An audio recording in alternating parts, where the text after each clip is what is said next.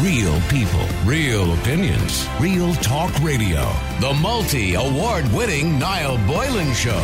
Classic hits.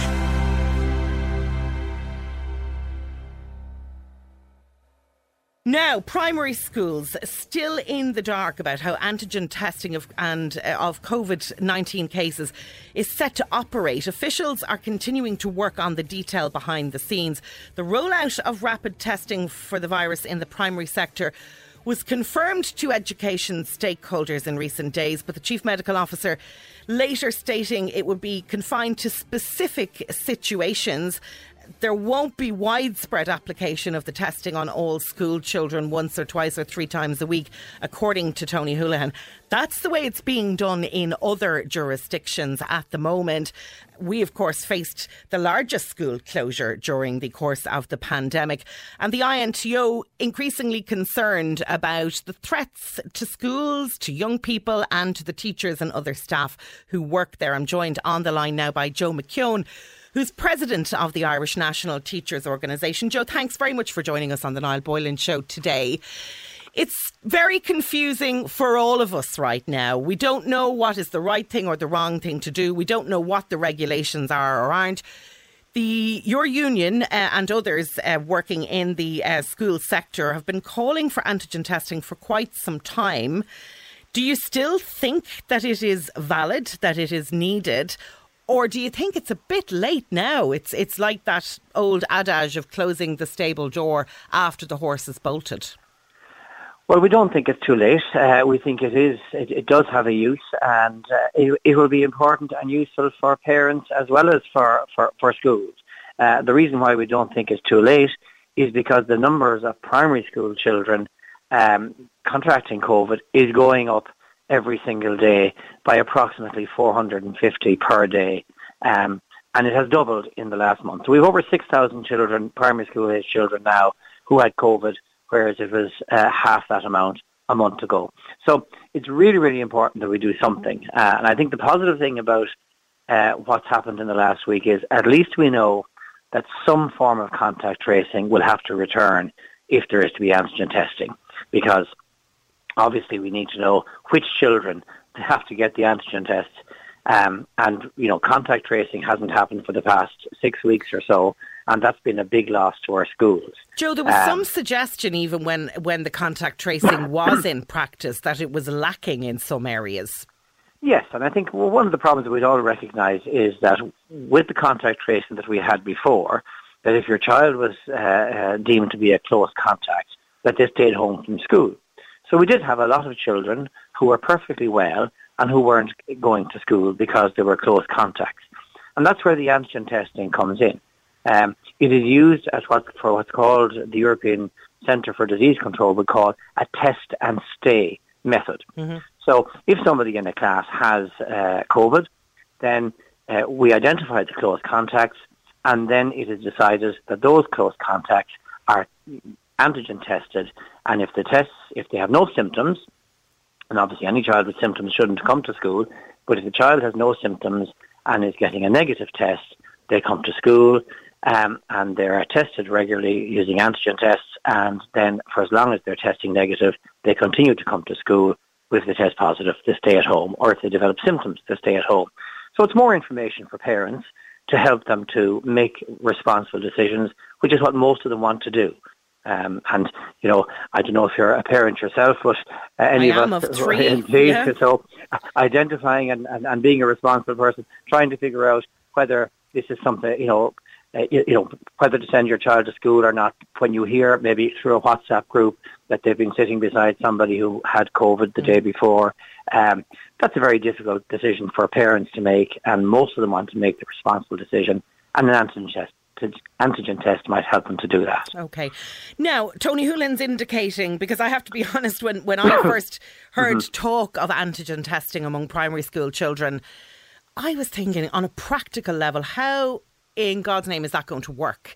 You can't have 30 kids per class turning up. You could have schools that have anywhere between 30 children and 300 children, 500 children on a daily basis. And who's expected to do the nasal swab and to get all the tests. But it's looking now that the antigen test is actually going to be the responsibility of the parent rather than the school. Yeah, well, certainly we would have liked all this detail to have been available on Monday, the day after the Minister for Health made the announcement. And I do think that when announcements are made, that sort of detail should be available to people. But certainly, looking at it, you're exactly right. It wouldn't be possible in a classroom situation to conduct antigen testing with large groups of people. That just wouldn't happen.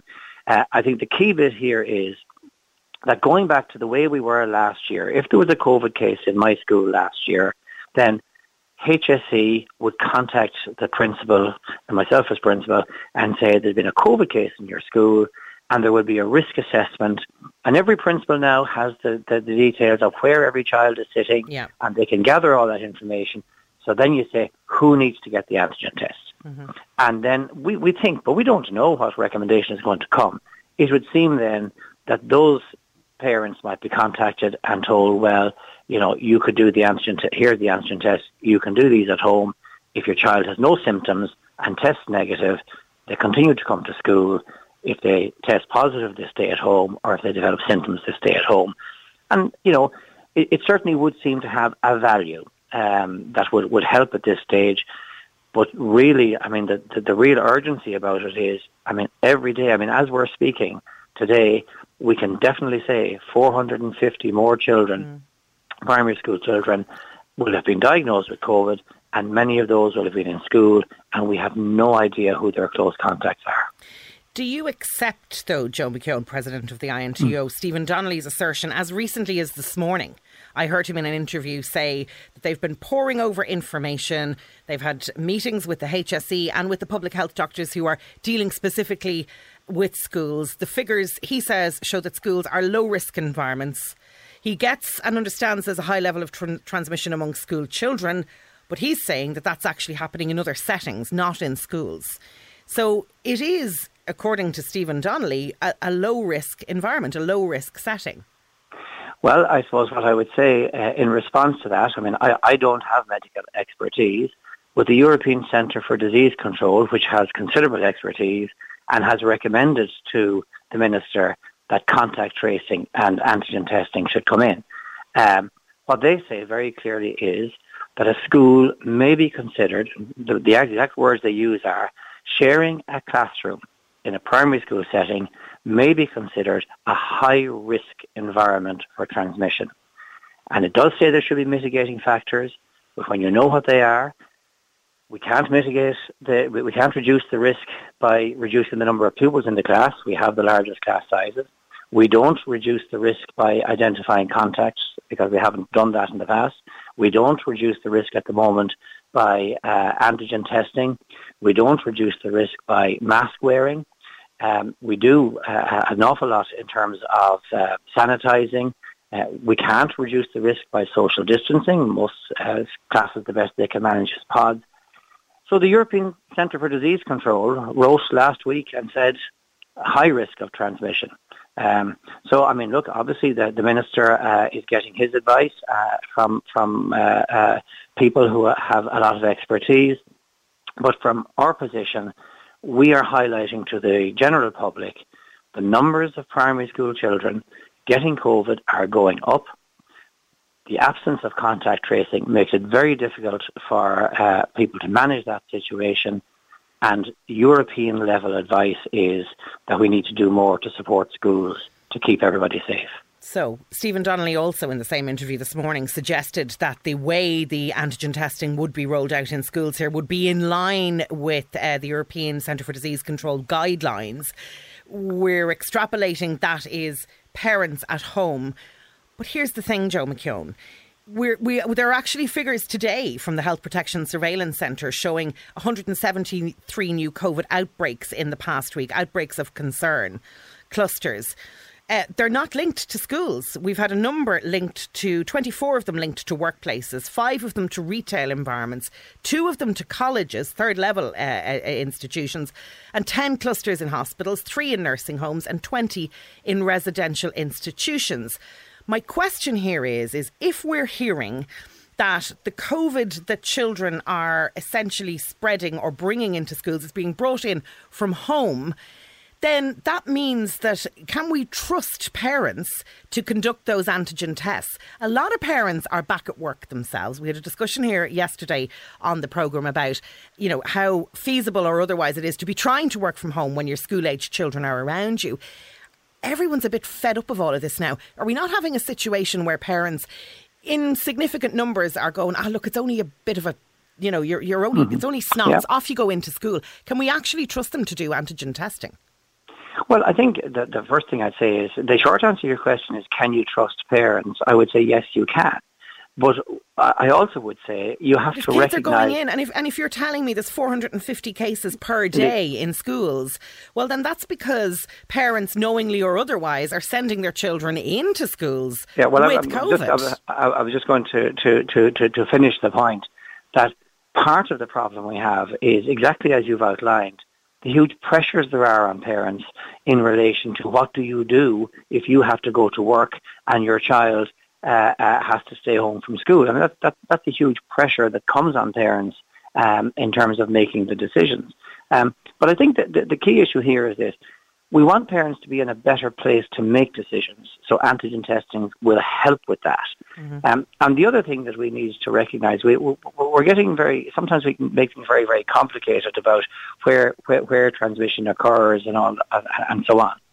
What we know from schools is that there's a huge level of compliance in the school for COVID regulations. I spoke to the Chief Inspector the other day. 98% of schools are fully compliant with COVID protocols in their schools, and that's really, really good. We have a significant number of parents who really want to be responsible and do behave responsibly and don't send their children in with symptoms. Mm-hmm. We have a number of very, very responsible parents who genuinely sometimes are saying, well, how do I know whether it's a cold or COVID? And who are under serious pressure either to get out to work or to work from home. Yeah.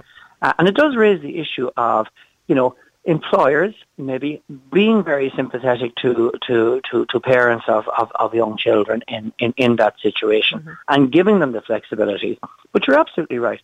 We cannot turn around and be blaming parents when we don't provide them with the information they need to make decisions and the support to do the right thing.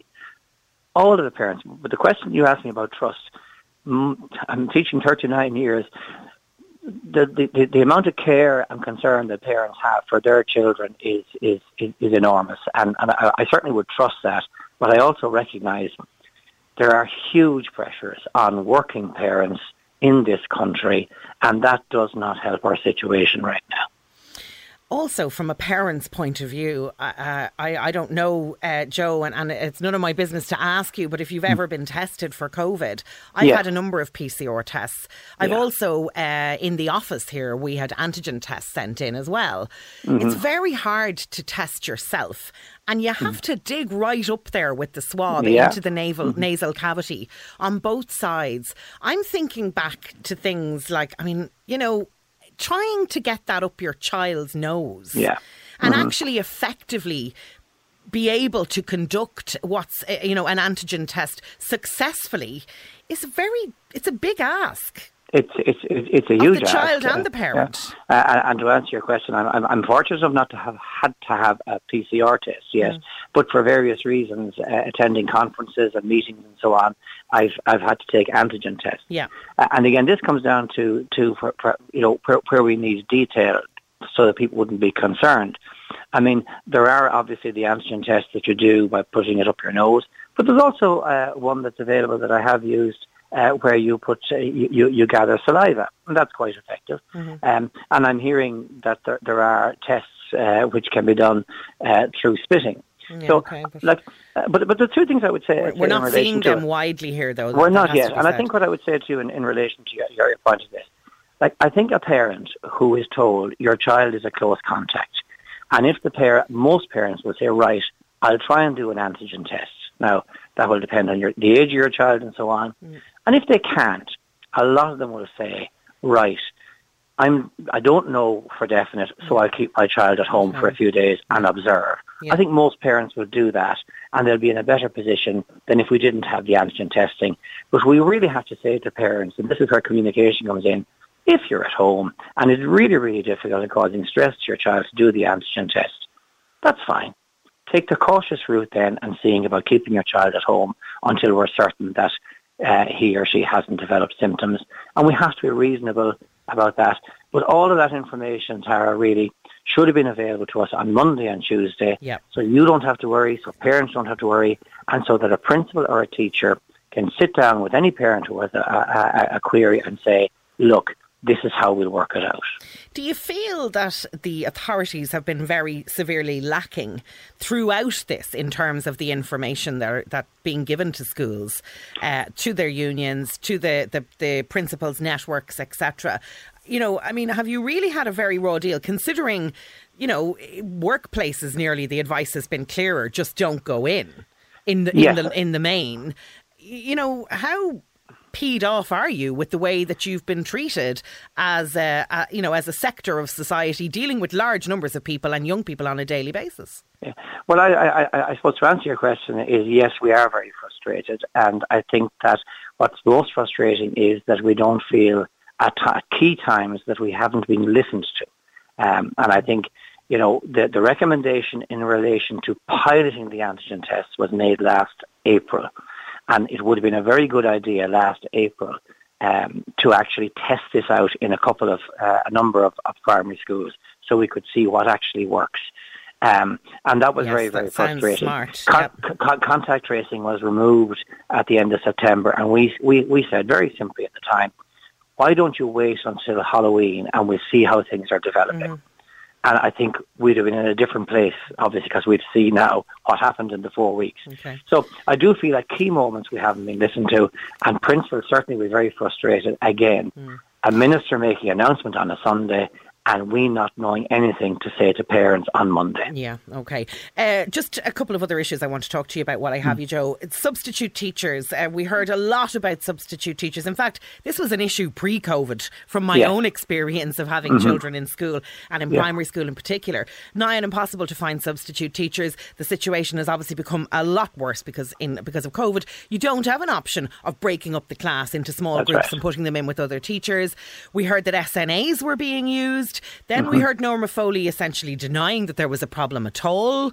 Finally, she's conceded and is, talking about a drive to provide 100 additional substitute teachers. How bad is that crisis in the classrooms?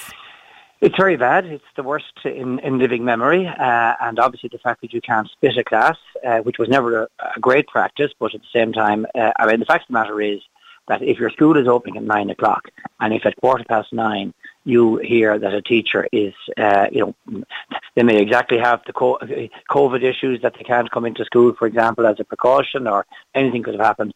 You know, you have 45 minutes to put a Garda vetted body, and that's the key bit too, a Garda vetted body in front of a class. It will not be possible, and it is not possible, to have a fully qualified Garda vetted teacher in front of every class every day throughout this winter.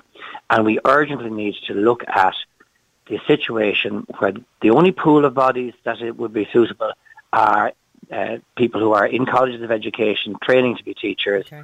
And we need to find ways to use those people who are in their final year in colleges to support the current situation the same way, and be paid to do so in the same way as student nurses were used and student guards were used at the height of the pandemic.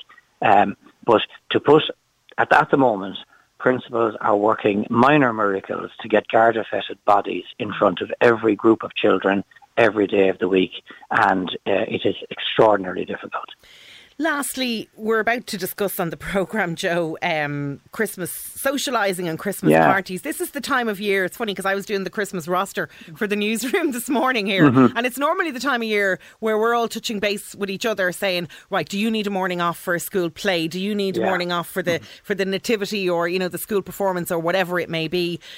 Again, Stephen Donnelly this morning saying that this is about, he was asked specifically the question about school plays, and he said it's about in the round reducing social contacts, and we can't be picking on any individual thing and say that it shouldn't be happening. Is it comfortable? Is it right at this stage for schools to be organising school performances where you're going to have children and parents and possibly even grandparents present?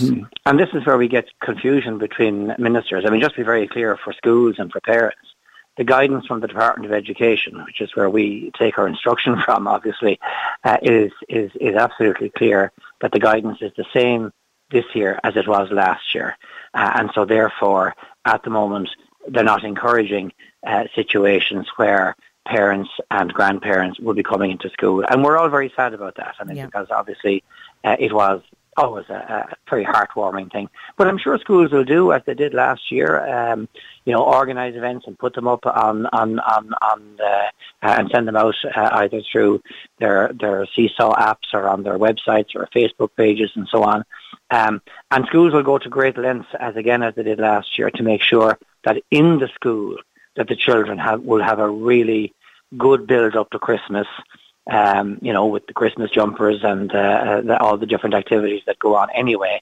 But we all would be just love to have the day back when we could have schools full of parents at Christmas concerts. But you will recall some of them perhaps as being rather sweaty occasions with people very close together. And unfortunately, this is not the year for that. OK. Joe McKeown, President of the Irish National Teachers Organisation, thanks very much. A kind of a sad note to end there on, we're going to miss out. OK, we'll get to do it virtually, but I think we're all sick of living our lives virtually at this stage.